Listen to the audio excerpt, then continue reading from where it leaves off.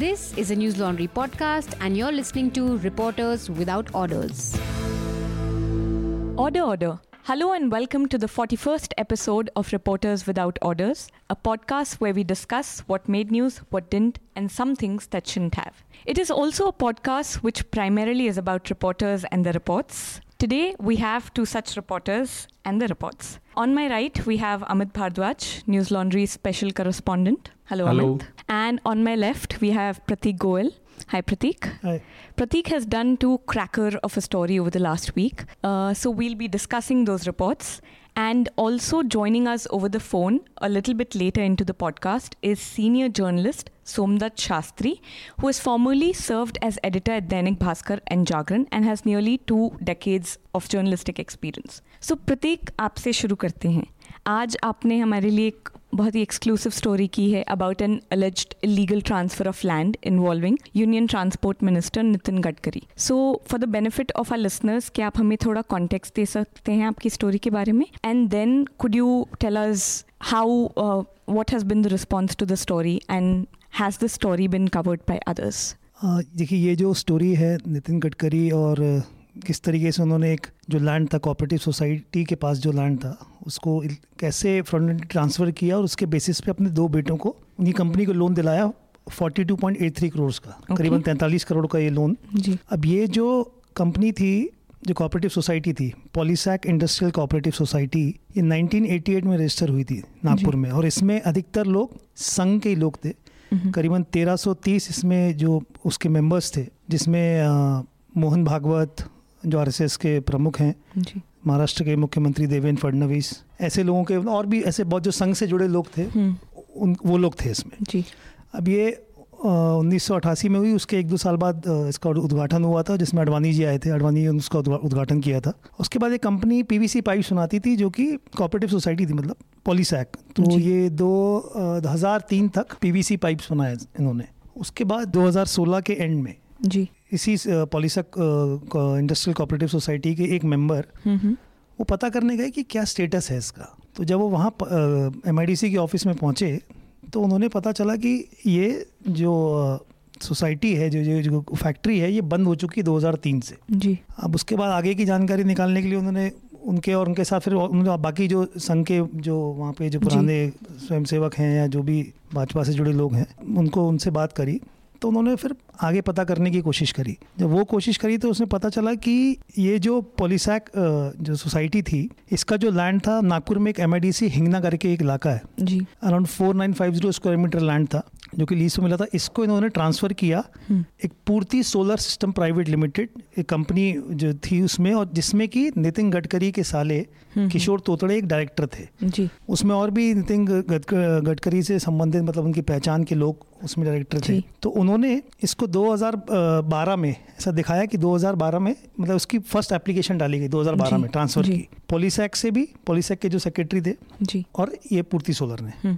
एक ही दिन, एक ही तारीख को ये इस तरीके से ये एप्लीकेशन डाली जाती है. और उसके बाद जब ये ट्रांसफ़र हो जाता है कुछ समय बाद, तो तुरंत वो ज़मीन इसलिए ट्रांसफ़र की थी कि वहाँ पे मैन्युफैक्चरिंग यूनिट्स बननी थी सोलर बल्ब्स की और इसकी. लेकिन जैसे ही ट्रांसफ़र होता है तो GMT mining and power private limited जो कंपनी है, जिसमें नितिन गडकरी के दोनों बेटे डायरेक्टर हैं, सारंग गडकरी और निखिल गडकरी, वो इस ज़मीन को मॉर्टगेज कर देते हैं और उस पर, जैसे मैंने बताया, लगभग 43 करोड़ का लोन ले लिया जाता है. अब ये जो पूरा प्रोसीजर किया है, इसमें कोऑपरेटिव सोसाइटी के जो बाकी मेंबर्स थे उनको इन्फॉर्मेशन उनको बताया नहीं गया. बट लीगली उनको बताना चाहिए था. AGM की, मतलब उनको बताना बहुत ज़रूरी होता है उसमें. और ऊपर से कोऑपरेटिव जो डिपार्टमेंट है कोऑपरेटिव का, वहाँ के भी जो रीजनल अधिकारी थे, वहाँ पे जो डेप्यूटी रजिस्ट्रार थे, उनको भी इस बात में कोई जानकारी नहीं थी कि ना ही उन लोग से परमिशन ली गई और ना ही उनको पता था कि भाई इस तरीके का कुछ ट्रांसफ़र हुआ. तो ये इसका बेसिकली पूरा आधार है स्टोरी का. So do read the story, you will find the link below. But Prateek, मुझे आपसे ये जानना था, taking on, like the story is taking on a union minister, so has there been a backlash? Did you fear any repercussion when you were doing this story? नहीं, ऐसा तो, मतलब मुझे तो ऐसा कुछ नहीं लगा. लेकिन जिन लोगों ने इस बात को और ये किया है, असल में उन लोगों ने नागपुर में इनिशियली जब ये मुद्दा वो उठा रहे थे तो उन्होंने एक प्रेस कॉन्फ्रेंस भी बुलाई थी. किन्होंने? ये एक 2 RSS के बहुत पुराने, मतलब काफ़ी उम्रदराज ये हैं स्वयंसेवक, अच्छा तो एक भगवान दास राठी और एक अजय महाजन नाम इन दोनों जी का। जब उन्होंने बुलाई और भी साथ में उनके और भी काफ़ी लोग थे, तो कोई भी उसे कवर करने ही नहीं गया और ना ही किसी ने अखबार ने छापा। क्या इसके पीछे कारण क्या रहा कि आरएसएस बुला रहा है इसलिए नहीं गए? कारण ये है कि नितिन गडकरी के खिलाफ मतलब सिर्फ नितिन गडकरी या फिर नागपुर में नहीं जी बहुत सारे पेपर्स हैं, अगर आप मतलब ऐसे अखबार हैं जो मेन स्ट्रीम आप देखें तो वो नहीं जी। छापेंगे जी तो वैसे ही उनके साथ हुआ। ओके तो उसके बाद फिर इस तरीके से मेरे को पता लगा तो फिर अब हमने न्यूज़ ऑन में स्टोरी करी है। जी एक चीज़ मैं और आपके ध्यान में लाना चाहता हूँ, ये 2012 में इन्होंने ये बोला कि भाई ये परमिशन मांगी ट्रांसफ़र की और उसके बाद मॉर्गेज करने का दिखाया, लेकिन एक्चुअली इन्होंने 2011 में ऑलरेडी मॉर्गेज कर लिया था। मॉर्गेज कर दिया था उसको। Purti solar system private limited ने रेजोल्यूशन पास कर दिया था कि भाई ये जो ज़मीन का टुकड़ा है जी ये जीएमटी माइनिंग के लिए मॉर्गेज हो रहा है, इतने करोड़ का लोन इसमें इसके एवज में मिलेगा। ओके सो इस स्टोरी का क्या रिस्पॉन्स रहा है अभी तक?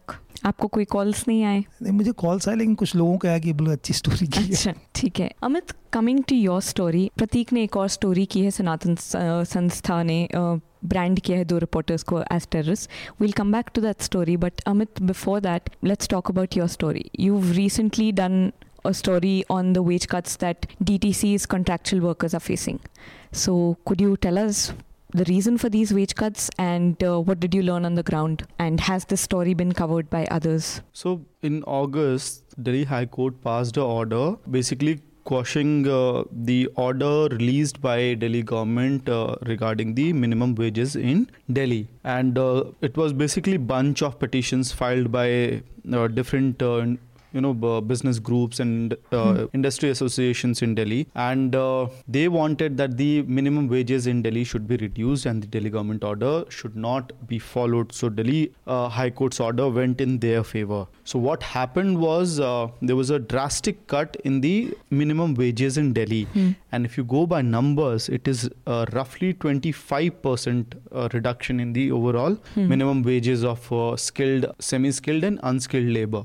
So that is one part of the story. Okay. Now Arvind Kejriwal, ever since he fought the elections, like if you go by his speeches made in 2013, then in 14 and then again in 15, he has been speaking two things very clearly. Number one, that his government is pro-labor. Gopal Rai, who's the labor minister, has made n number of statements, and they have also in a way declared themselves champion of the labor rights, and hence they went on to increase the minimum wages of the laborers in Delhi. Now what happens is this government, which claims to be a champion of the labor rights, also passes an order in its own department saying that henceforth the DTC will follow the new minimum wages ascertained by the Delhi High Court. Okay. Now what Delhi High Court said was that the minimum wages are going back to 2016. The increased minimum wages will not apply. It never or nowhere mentioned that the Delhi government has to pay minimum wages to its employees or the contractual employees associated with Delhi government. So that is the minimum that you have to pay. It does not mean that this is the amount that you have to pay to the contractual workers associated Correct. with the government. So there's an irony in the entire situation. On one side the labor minister claims something else, on the other side the transport minister passes an order which is in moral terms violates the promises being made out by labor minister. Since you've spoken to a couple of these contractual workers, I do want to ask, their current wage, is it more than the minimum wage, or is they are being paid minimum wage itself? No, they are being paid the minimum wage which was there before the increased wages were brought in force in 2017. Okay. Plus they are being given dearness allowance of 2017 and 18 for 2 years. So it's roughly 400 or 500 rupees plus the minimum wage. Okay. That's what they are making right now. Okay, that's not really much. Yeah, I'll just read out, for the readers' knowledge, how much they are going to earn now. So earlier, until the Delhi High Court order, people associated with DTC were getting 13,350 rupees. That was for unskilled. 14,698 for the semi-skilled, and for skilled labor it was 16,182. After the order, which was and the notification which was issued by DTC on 21st of August, now the new wages are 10,200, 11,300, 12,500. I'm just giving the rough numbers. What's the recourse to this? I mean, you can't really survive, especially in Delhi or in a city like Delhi. You can't survive on 10,000. So are the workers going to be pursuing any legal action? See, they don't have much legal action that they Scope can for take legal against, action. But what they are planning to do is they have called for a strike on 29th of this month, and they have clearly said that if the government does not addresses the demands of the workers, that is reinstating the minimum wages which was being given to them before the Delhi High Court order, they will go on strike. Now they had already conducted the ballot for strike, and where 98% workers have said that we are in favor of a strike. So the union which is leading the entire mobilization right now in DTC claims that it was only in March 1988 that something as huge as this took place in DTC. So I'm just putting the last angle. People in Delhi might think, or the listeners might think, what a big deal, even if we are reducing their salary. Just to put in context, number one, these contractual workers, DTC has stopped, it's been long that DTC has hired regular employees. So it's again, the load is going on the contractual workers. Number two, they come to the respective depots, they stay there for 2 hours, 3 hours before they get the duty. And then they serve 8 hours of duty. And if there's OT, it only increases the number of hours. So technically any worker with DTC, be it conductor or driver, if they are contractual, they are serving for 12 hours or something, and they are earning this amount of money. They're serving 12 hours, but they're getting paid only for 8 hours plus the overtime. And the last thing, remember, Delhi is the same city where you had n number of accidents, fatal accidents by blue line buses, the white line buses. And if you put your drivers, the contractual worker drivers who are running these buses, DTC buses right now, what kind of risk you are, that's a huge amount of risk that the Delhi government is taking. And the citizens in Delhi are also, prone to that risk. Anything can happen. I want to go back to the protest you were mentioning, and I just wanted to ask, does the union have some sort of fund that would help the contractual workers through this protest? Because I don't think they'll be paid when they go on a strike. No, it's a 1 day protest, and let's see what happens. I mean, they'll only lose 1 day salary, but then if they plan to go on a longer strike, then any state government, I think at least it's in Delhi, so there's a law called Essential Services Maintenance Act. If Delhi government uses that tool, then workers will be forced to come back to the work. Otherwise, they can be suspended, they can be thrown out of their jobs.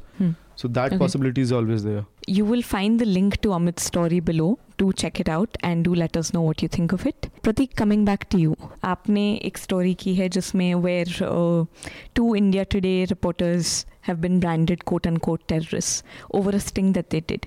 So can you tell us in brief what is your story about? And in doing such stories like the Gadkari story and this story, what is the biggest challenge that you face as a reporter?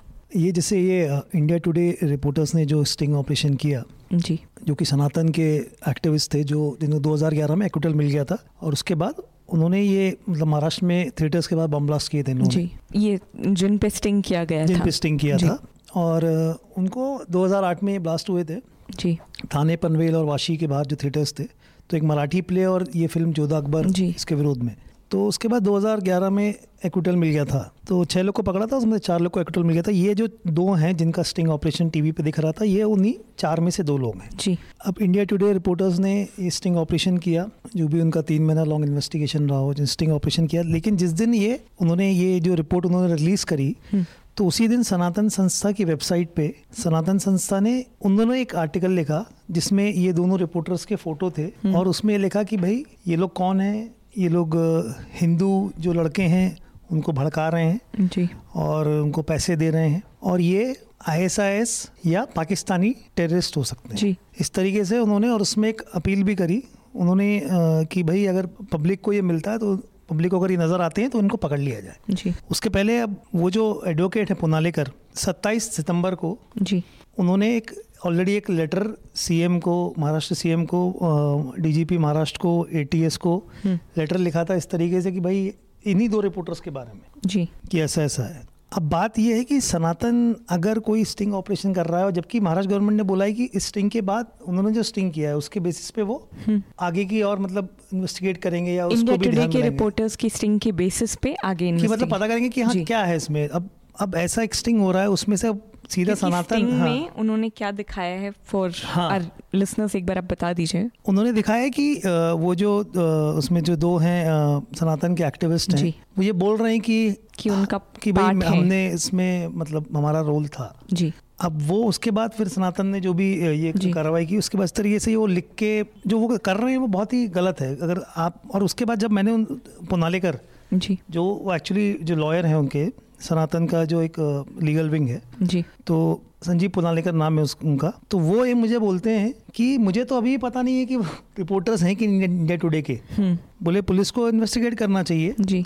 और फिर इस तरीके से बोलते हैं कि अगर उन दोनों रिपोर्टर्स को कुछ हो जाता है तो बोले वो राहुल कंवल के ऊपर मुकदमा दायर करेंगे, कि बोले मेरी जिम्मेदारी नहीं है इसमें। बट जिम्मेदारी तो उनकी बनती है, डेफेमेशन तो वो, डिफेम तो वो कर रहे हैं क्योंकि वो उनको कह रहे हैं कि ISIS के पार्ट हैं। किस बेसिस पे वो ऐसा कह रहे हैं? It's not defamation, it's provoking, inciting lynching को वो एक तरीके से प्रमोट कर रहे हैं उसके जरिए। तो वो इस तरीके से बोलते हैं और उसके बाद बोलते हैं कि अगर इंडिया टुडे उनको रिटर्न में बोल देता है तो वो मान लेंगे, अदरवाइज उनको नहीं लगता कि वो जो दो रिपोर्टर्स हैं, जबकि इतना मीडिया में आ गया तो सबको पता है जी, जाहिर सी बात है, तो वो उसके बावजूद भी मानने को तैयार नहीं है कि भाई वो रिपोर्टर्स हैं, वो दोनों कुछ भी हो सकते हैं। उसके बाद वो ये भी बोल रहे हैं कि 27 तारीख को उन्होंने इस तरीके से लेटर लिखे। No, there's one question. Did India Today file any police complaint against Sanatan Sansthan in this case? India Today ने जो बॉम्बे के जॉइंट CP हैं law and order Devendra Bharti, उसमें कंप्लेंट दर्ज करी है उन्होंने सनातन के खिलाफ, और आई थिंक देवेंद्र भारती खुद उसमें सुपरवाइज कर रहे हैं उस इन्वेस्टिगेशन को। Right. I mean, considering the fact that even this week Mirror Now's journalist was beaten up outside his house, and the kind of messages that Sanatan Sanstha has on its website, although that attack has nothing to do with Sanatan Sansthan, but I'm just saying the kind of attack which is happening, and we know what kind of organization Sanatan Sansthan is, so it is quite capable of doing all sorts of nuisance. So, and if you go by the website, what they have, that literature on the website, it's really problematic. And the way they have put out the letter against these two reporters or journalists, isn't there a clear-cut threat to their life, number one? And how, I mean, when the lawyer says from Sanatan Sansthan that they will not be responsible, how does that even work for them? देखिए, सनातन का, आपको मैं सनातन का थोड़ा बता दूं। सनातन का ऐसा है कि उनके पास एक लॉयर्स की पूरी टीम है। उनके अगर सनातन के साधक जो भी पिछले मामले हुए हैं, ढाबोलकर मर्डर केस हुआ है, या पानसारे मर्डर केस हुआ है, या कलबर्गी मर्डर केस हुआ है, या अभी गौरी लंकेश का जो हुआ है उसमें बैंगलोर पुलिस ने काफ़ी पकड़ा, उनका कोई, इसके पहले भी अगर उनके कुछ लोग अरेस्ट हुए तो उनकी पूरी लीगल टीम पहुंच जाती है वहाँ पे, ठीक है ना। अगर आप उन पे बोलोगे या एविडेंस के बेसिस पे बोलोगे तो भी वो मानेंगे नहीं। और वो सनातन के, उनका जो सनातन प्रभात है या उनकी वेबसाइट है, उसके थ्रू वो उनकी तरफदारी करते ही दिखते हैं। वो इस तरीके से बात करते हैं कि अगर कसाब को अगर वकील मिल सकता है तो उन हिंदुओं को क्यों नहीं मिल सकता जो आतंकवाद के मामले में जिनको अगर उनको एलिगेशंस लगे हों। तो उनका मानना ये है, मतलब थ्योरी के लेवल पे वो मान के चल रहे हैं दोनों आतंकवादी है, कसाब भी और सनातन संस्थान वाले वो भी। उनके बातों से तो वो उनका मानना ये है, तो वो उस हिसाब से काम करते हैं कि सनातन के अगेंस्ट बोलोगे तो वो बिल्कुल उसका वापस काउंटर करेंगे किसी न किसी तरीके से। अब इन्होंने स्टिंग किया तो उन्होंने पूरा एक तरीके से रिपोर्ट लिख दिया कि उनको सीधा टेररिस्ट ही घोषित कर दिया उन्होंने अपने वेबसाइट की तरफ से।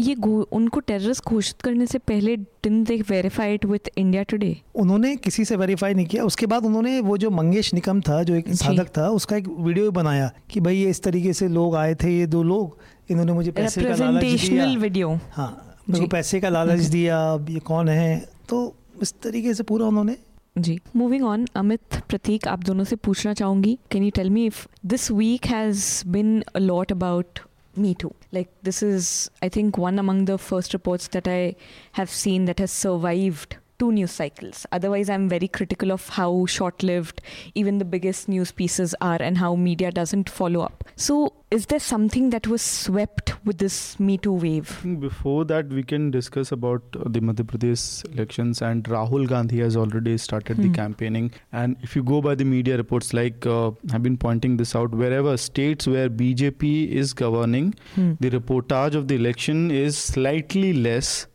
And the states which BJP is targeting at, for instance, Uttar Pradesh election, the reporting, election reporting of Uttar Pradesh had started in October, November, when the elections were scheduled in March. So again, Madhya Pradesh, because Rahul Gandhi is already there, I mean, it should have got a little more coverage than it got in the last week. Regional उसमें तो है उसका coverage काफी, but जो national media में नहीं है जितना होना चाहिए. So we have our guest who's an expert from Madhya Pradesh. So let's get him on. He can tell us more about media's coverage in Madhya Pradesh. तो sir अभी हम मध्य प्रदेश में लोकल मीडिया की कवरेज की बातें कर रहे थे और कैसे मी टू के एक वेव में ये जो मध्य प्रदेश में अभी इलेक्शंस के पहले जो कवरेज होनी चाहिए वो नहीं हो पा रही है, ऐसा अमित और प्रतीक कह रहे थे. तो इसमें आपके क्या विचार हैं? नहीं, इलेक्शन के कवरेज जो है हो रहे हैं, बहुत संतुलित तरीके से हो रहे हैं, लेकिन ये है कि मीटू के कारण इलेक्शन के कवरेज पे थोड़ा सा असर तो पड़ा था, जरा सा हल्का सा असर तो पड़ा है, लेकिन अभी इलेक्शन पूरी तरह से अपने जुनून में नहीं आया है जी. अभी इलेक्शन के पूरे जुनून में आने में थोड़ा समय है. ये इस महीने के अंत तक उसमें तेजी आएगी इलेक्शन में और कवरेज की रफ्तार भी काफी बढ़ जाएगी. ओके सर, मैं अमित बोल रहा हूँ. आमतौर पे हम ये देखते हैं कि जब भी चुनावी सभाएं शुरू हो जाती हैं, जिस भी राज्य में चुनाव होना होता है, जैसे अभी पीछे कर्नाटक का चुनाव हुआ था, उससे पहले गुजरात का चुनाव, तो जब भी सभाएं होती थी तो मीडिया में कवरेज बहुत ज्यादा होती थी. उस सभाओं में नेता ने क्या बात की, जैसे अभी राहुल गांधी की कई सभाएं हो चुकी हैं, उस पे बातचीत और उस भाषण में क्या विशेष था या क्या कमी रह गई थी, इन विषयों पे भी बात होती थी. तो क्या आपको लगता है कि राष्ट्रीय मीडिया में बातचीत नहीं हो रही या फर्क है राष्ट्रीय मीडिया के कवरेज और रीजनल मीडिया के कवरेज में? हाँ, देखिए क्या हो रहा है, दरअसल मीडिया बहुत ज्यादा लोकलाइज हो गया है. जैसे आप फर्ज करिए कि राहुल गांधी अगर सतना में है तो सतना का जो मीडिया है आसपास का वो उसको ज्यादा कवर कर रहा है और प्रांतीय मीडिया में वो थोड़ा सा कवरेज हो रहा है उसका, और राष्ट्रीय मीडिया में तो बिल्कुल थोड़ा ही हो रहा है, बिल्कुल बहुत ही कवरेज हो रहा है.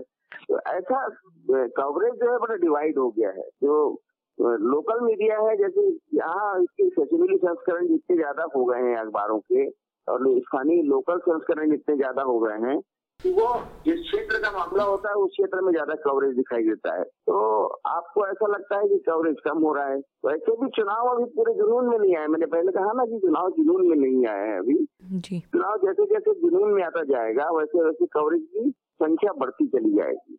सर मैं प्रतीक बोल रहा हूँ. हाँ प्रतीक जी. सर मेरा सवाल आपसे ये है कि अभी जो कांग्रेस की जो जिस तरीके से कांग्रेस मध्य प्रदेश में कैंपेन कर रही है उसमें एक जाहिर सी बात दिखती है कि कमलनाथ, सिंधिया और दिग्विजय सिंह, ये तीन चेहरे मध्य प्रदेश कांग्रेस के, जो कि मतलब तीन धड़े बोल सकते हैं. लेकिन अभी हाल ही जितना भी ये कैंपेन चल रहा है इसमें दिग्विजय सिंह बिल्कुल साइडलाइन कर दिए गए. तो क्या इसका असर कांग्रेस के वोटिंग पे पड़ेगा? क्या भीतरघात होने की संभावना है इसमें? देखिए एक बात आपको बता दूं, अभी एक हाल में ही आजकल के बीच की घटना है.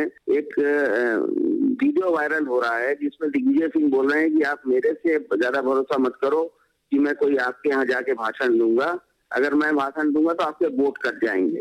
एक वैसा वीडियो वायरल हो रहा है यहाँ पे. वो उन्होंने कभी कहीं किसी जगह कहा होगा तो वो वीडियो आ रहा है. कुल मिला के ये है कि दिग्विजय सिंह को अगर साइडलाइन आप कर भी देते हैं तो इससे उनकी जो हैसियत है उससे कोई फर्क नहीं आता है. यहाँ कांग्रेस के अभी जितने वर्तमान में जो नेता सक्रिय हैं उनमें अगर किसी व्यक्ति की जमीन तक पहुंच है और जमीनी स्तर पर कोई पहचान है तो वो दिग्विजय सिंह ही एक ऐसे नेता हैं जिनकी पकड़ नीचे तक है, कार्यकर्ता तक. उनको साइडलाइन करके कांग्रेस को नुकसान ही उठाना पड़ेगा, फायदा नहीं होगा. अच्छा, जहां तक ये बात है दिग्विजय सिंह को साइडलाइन करके लाभ उठाने वाली, तो इस बात को देखिए 10 साल 15 साल गुजर चुके हैं. एक पीढ़ी जो है जवान हो गई है, तो अब बहुत सी चीजें पुरानी घटना हो गई है, उसको बहुत सी नई पीढ़ी के जो लोग हैं उन सब चीजों से वाकिफ नहीं है, उनका अपना सोच बदल गया है, रुझान बदल गया है. इसलिए उस नुकसान फायदे के बारे में ज्यादा सोचना मेरे ख्याल से उचित नहीं है. और बदली हुई परिस्थितियों में वो कोई बहुत ज्यादा मैटर नहीं करेगा. सर तो लेकिन मध्य प्रदेश में कांग्रेस का चेहरा कौन है? अब जैसे भाजपा का तो शिवराज सिंह चौहान है ही वहाँ पे, तो मध्य प्रदेश में कौन है कांग्रेस का चेहरा? कि कमलनाथ है कि सिंधिया है? लोगों का रुझान ज्योतिरादित्य सिंधिया के प्रति बहुत ज्यादा है, पर क्योंकि कांग्रेस अध्यक्ष कमलनाथ हैं तो जाहिर है कि प्रमुख चेहरा तो वही होगा. हालांकि सबसे चमकीला चेहरा कांग्रेस का अगर कोई वर्तमान में है तो वो ज्योतिरादित्य सिंधिया का है। सर इसी में एक और मैं सवाल बस जोड़ना चाहूँगा कि मध्य प्रदेश में शिवराज सिंह चौहान को मामा कहते हैं और क्या ज्योतिरादित्य सिंधिया का इतना बड़ा कद है कि वो जो पिछले 15 सालों में जो अपनी राजनीतिक जमीन मामा ने तैयार की है वहाँ पे उसको मात दे पाएंगे और उस जमीन को कमजोर कर पाएंगे? नहीं, देखिए ऐसा है कि शिवराज सिंह चौहान बिला शक बहुत अच्छे नेता हैं और उनकी जमीनी पकड़ बहुत अच्छी है, कांग्रेस की तुलना में तो बहुत ही अच्छी है आज की तारीख में, क्योंकि वो 15 साल से सत्ता में है, इसलिए उनकी पकड़ होना स्वाभाविक है। लेकिन जो यहाँ पे राजनीतिक परिस्थितियां निर्मित हुई है पिछले दिनों में, जैसे आपने देखा होगा एक सपाक्स नाम का एक संगठन यहाँ बना, जो कर्मचारियों का संगठन था, अधिकारियों का संगठन था।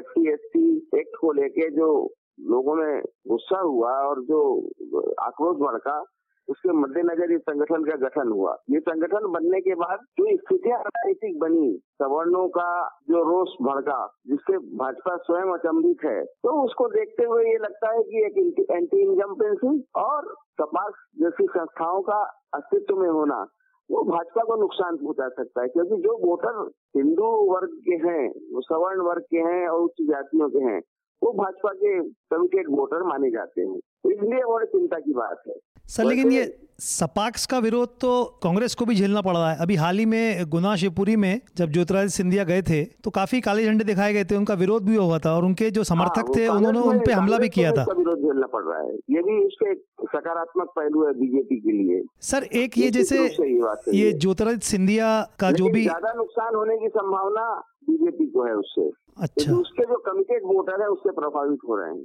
सर ये सिंधिया की जो छवि कहते हैं, मतलब उनको जो आज भी मतलब एक तरीके से महाराज करके बुलाया जाता है ग्वालियर चंबल संभाग में उन्हें, तो और उनका जो रवैया रहा है ऐसा, मतलब जो एक आम जन धारणा है उसके हिसाब से ऐसा माना जाता है कि जैसे माधवराव सिंधिया का लोगों से जुड़ाव था, इनका इतना नहीं है। और जो अगर पिछला अपन लोकसभा चुनाव देखें तो ये गुना शहर से ये हारे भी थे, तो क्या आपको लगता है कि अभी अपनी छवि सिंधिया पर घराने का जो प्रभाव था वो पिछले वर्षों में नीचे तो आया है। इसी जमाने में ये माना जाता था जब राजमाता सिंधिया जी जीवित थी, तब जो कार चलती थी और लीक बन जाती थी, कार से जो सड़क पे लीक बन जाती है तो गांव की औरतें जो उस लीक से धूल उठा के अपने माथे पे लगा लेती थी। इतना सम्मान था उनके प्रति, लेकिन वो सम्मान अब धीरे धीरे कम होता जा रहा है। अब विरोध का भी सामना करना पड़ रहा है और पार्टी के अंदर भी अपमानजनक स्थितियों का सामना करना पड़ रहा है। जैसे आपका जयभान सिंह पवैया है, खुलेआम पार्टी में रहने के बावजूद बोलते हैं उनके खिलाफ, ये सब चीजें हो रही हैं। अब उसका तो कोई तोड़ नहीं हो सकता ना, लेकिन स्थितियां तो बदलती रहती हैं हमेशा। और सर अगर हम बात भाजपा की करें तो अभी जैसे कि 2017 में भी किसान आंदोलन हुआ था, मंदसौर नीमच का जो मालवा का क्षेत्र है वहाँ पे। उसके बाद सर ये अभी जो भावांतर योजना जो मध्य प्रदेश में जिस तरीके से उसको लागू किया गया है, तो किसानों का समर्थन क्या एक बार वापस भाजपा के साथ चले जाएगा? नहीं, भाजपा किसानों का पूरी तरह से समर्थन भाजपा को नहीं मिल पाएगा इस बार। किसानों में थोड़ा रोष है, क्योंकि भावांतर योजना का जो लाभ है वो बहुत हद तक व्यापारियों को मिला, किसानों को उतना नहीं मिला जितना उनको मिलना चाहिए था। योजना के जो कुछ झोलझाल बने हुए थे उसकी वजह से व्यापारी ज्यादा लाभान्वित हुए, किसान कम लाभान्वित हुए, इसलिए उसमें रोष बना हुआ है। जी एक आखिरी बात मैं ये जानना चाह रहा था, इसमें दोनों पक्षों के हिसाब से कि एक तो मीडिया और दूसरी तरफ जो विपक्षी पार्टी है कांग्रेस, अगर शिवराज सिंह चौहान का ये कार्यकाल देखें तो सबसे कठिन कार्यकालों में से एक माना जा सकता है कि व्यापम घोटाला इसी में हुआ, किसानों का आंदोलन हुआ है और तमाम तरह के आरोप इस सरकार पे लगे हैं। इसके बाद भी अब जो कवरेज हो रही है चुनावों को लेके, उसमें कहीं ना कहीं व्यापम गोल है और किसानों का वो आंदोलन भी भुला दिया गया है। तो इस क्या वजह है कि ये जो नुआंसेस हैं या जो बड़े इश्यूज हैं बाकी चुनाव में, चाहे गुजरात चुनाव की बात करें, कर्नाटक चुनाव की बात करें, तो वहाँ ये मुद्दे कहीं ना कहीं चुनाव के साथ चिपक गए थे। इस बार जी हाँ बोलिए।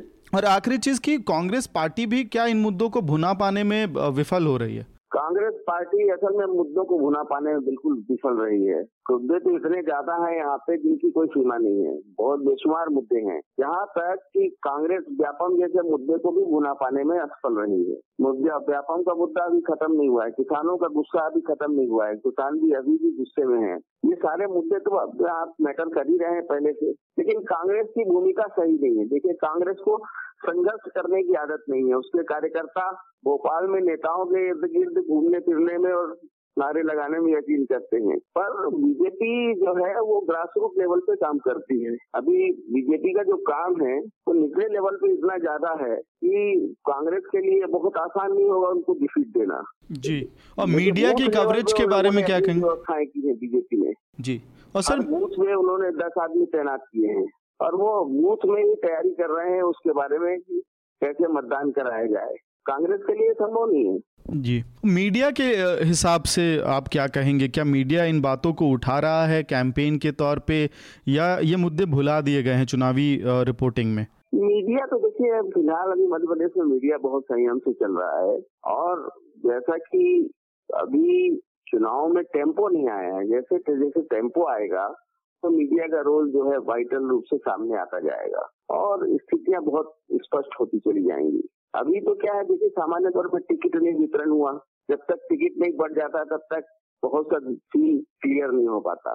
पार्टियों के अंदरूनी जो घात प्रतिघात चलते हैं, जो टिकट को लेके आदमी के बीच में खींचतान होती है, तो टिकट मिलने के बाद जो स्थितियां बनती हैं, कोई इस पार्टी में जा रहा है, कोई उस पार्टी में जा रहा है, ये सारी चीजें अभी होना बकाया है जी। बहुत कुछ अभी अपन बहुत अर्ली स्टेज पे ये सब चीजें कर रहे हैं। अपने को कम से कम और 15 दिन इंतजार करना होगा जी। जैसे 20 या 22 तारीख तक बीजेपी का टिकट का एक दौर शुरू होगा वितरण का, और इसी के आसपास जो है कांग्रेस का टिकट वितरण का दौर शुरू होगा।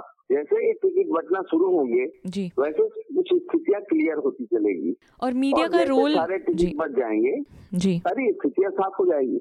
तो आप यही कह रहे हैं कि जैसे जैसे इलेक्शन थोड़ा और पास आ जाएगा तब मीडिया का क्या रोल रहेगा वो ज्यादा क्लियर हो पाएगा। हाँ जी, मीडिया किस तरह का रुख अपना रहा है जी, दिखाई देने लगेगा। ओके, अभी तो कुछ देखना संभव नहीं। अभी तो एक साधारण खबर चलती है कि फला क्षेत्र से फला आदमी जीत रहा है, फला क्षेत्र से ये हो रहा है। अभी जो सामान्य प्रचार हो रहे हैं, जो बड़े नेताओं के प्रचार हैं, जैसे अमित शाह हैं, वो तो दोनों को बराबर इन लोग अपना जो यहाँ का बड़ा मीडिया है, जिसको माने माना जाता है कि ये मीडिया प्रभावी है, तो वो मीडिया जो है बहुत संतुलन के साथ दोनों चीजों को परोस रहा है जी। धीरे धीरे जैसे जैसे चुनाव अपने टेम्पो में आएगा तब पता लगेगा कि कौन किसको ज्यादा कवरेज मिल रहा है और किसको कम मिल रहा है, क्योंकि परिस्थितियों के अनुसार कवरेज कम ज्यादा होने लगता है ना जी। बिल्कुल बिल्कुल।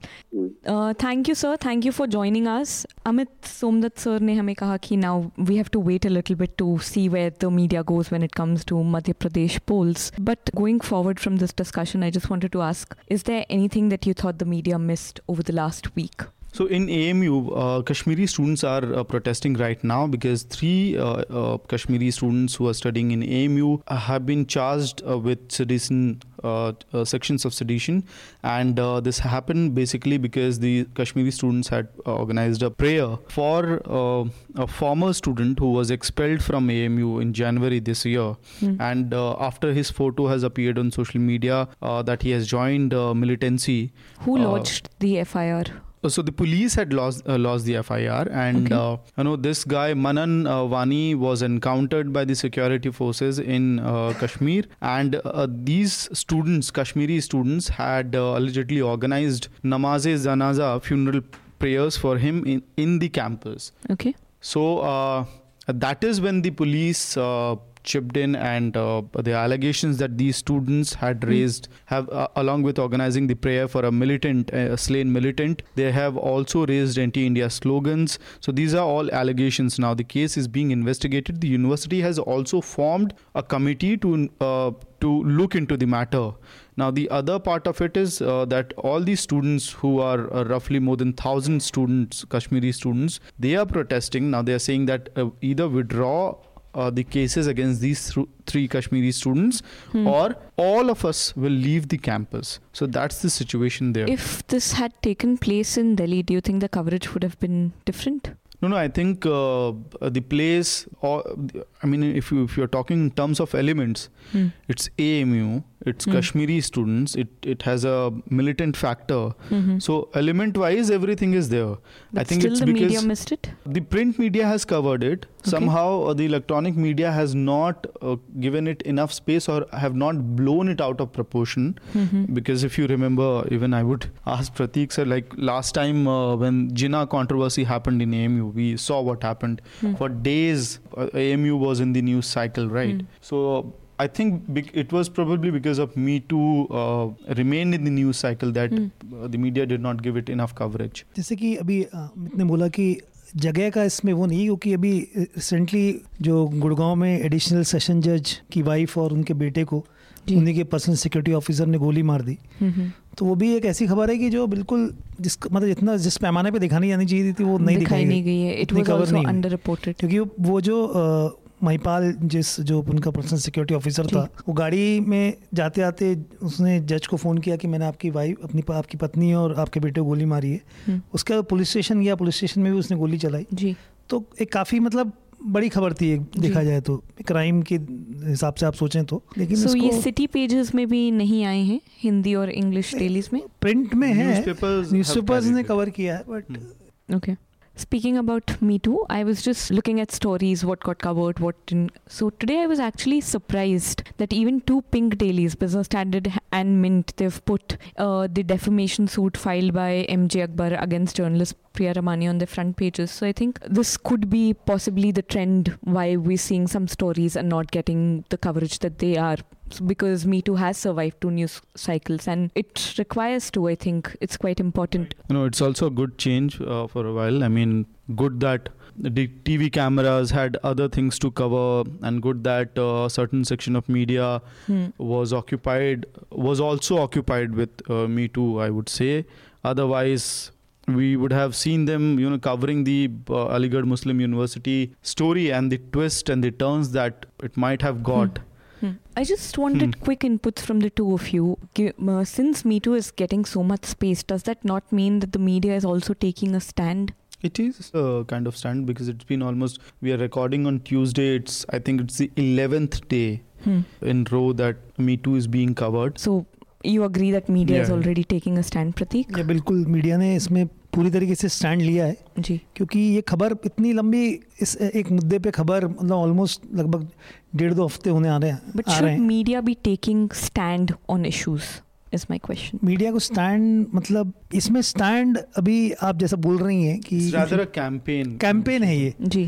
तो वो अगर उसको स्टैंड लेने का मतलब है कि वो दिखा रहा है मीडिया जी. जैसे मीडिया में एक चीज़ है कि भाई बहुत जो आप मेन स्ट्रीम मीडिया में देखेंगे कि मीडिया के खिलाफ लिखता नहीं है जी. तो लेकिन वो जो है वो दिखा रहे हैं, उन्होंने जो ट्वीट्स हैं या जो वो भी दिखा है और जो एमजे को कहना है या उनकी तरह और भी जो लोग को कहना है वो भी दिखा रहा है. तो okay. I just wanted to mention another thing that I found was underreported. It is the story about desertion of Rohingya refugee camps that I found was quite underreported.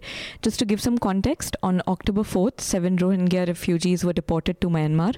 In the aftermath, 23 of the 29 refugees who had taken shelter in a camp in West Bengal, South 24 Parganas, have fled the camp, allegedly fearing deportation. Considering how the exodus of Rohingya refugees was covered and reported on, I think follow-up of such incidents is really crucial, which I thought was missing. Moving to the recommendations, Amit, what do you want to recommend for our listeners? I'm recommending this piece. It was published a year back. Okay. And it's about the Delhi air now, which is going to be, rather the NCR air and the crop burning issue. And this will become one of the primary element of our news cycle for the next 2 months. So Down to Earth has done this vast reportage on crop burning, and I think 7 reporters were involved in this particular story. So it covers almost every aspect of the crop burning issue, and I think the readers can always revisit such stories. It's good. It has good archival value. Because with winter coming, there'll be crop burning. Yeah, like Indian Express has already started reporting. It has started a series on the crop burning issue and the worsening condition of air. Okay, प्रतीक जी, मेरा recommendation है अमित भारद्वाज द्वारा किया गया जो आयुष्मान भारत पे एक video है, तो वो देखिएगा, काफ़ी बेहतर और काफ़ी अच्छा वीडियो है वो. My recommendation is a piece by Samar Harlankar on Scroll. It is titled "My Wife Faces a Union Minister, His 97 Lawyers."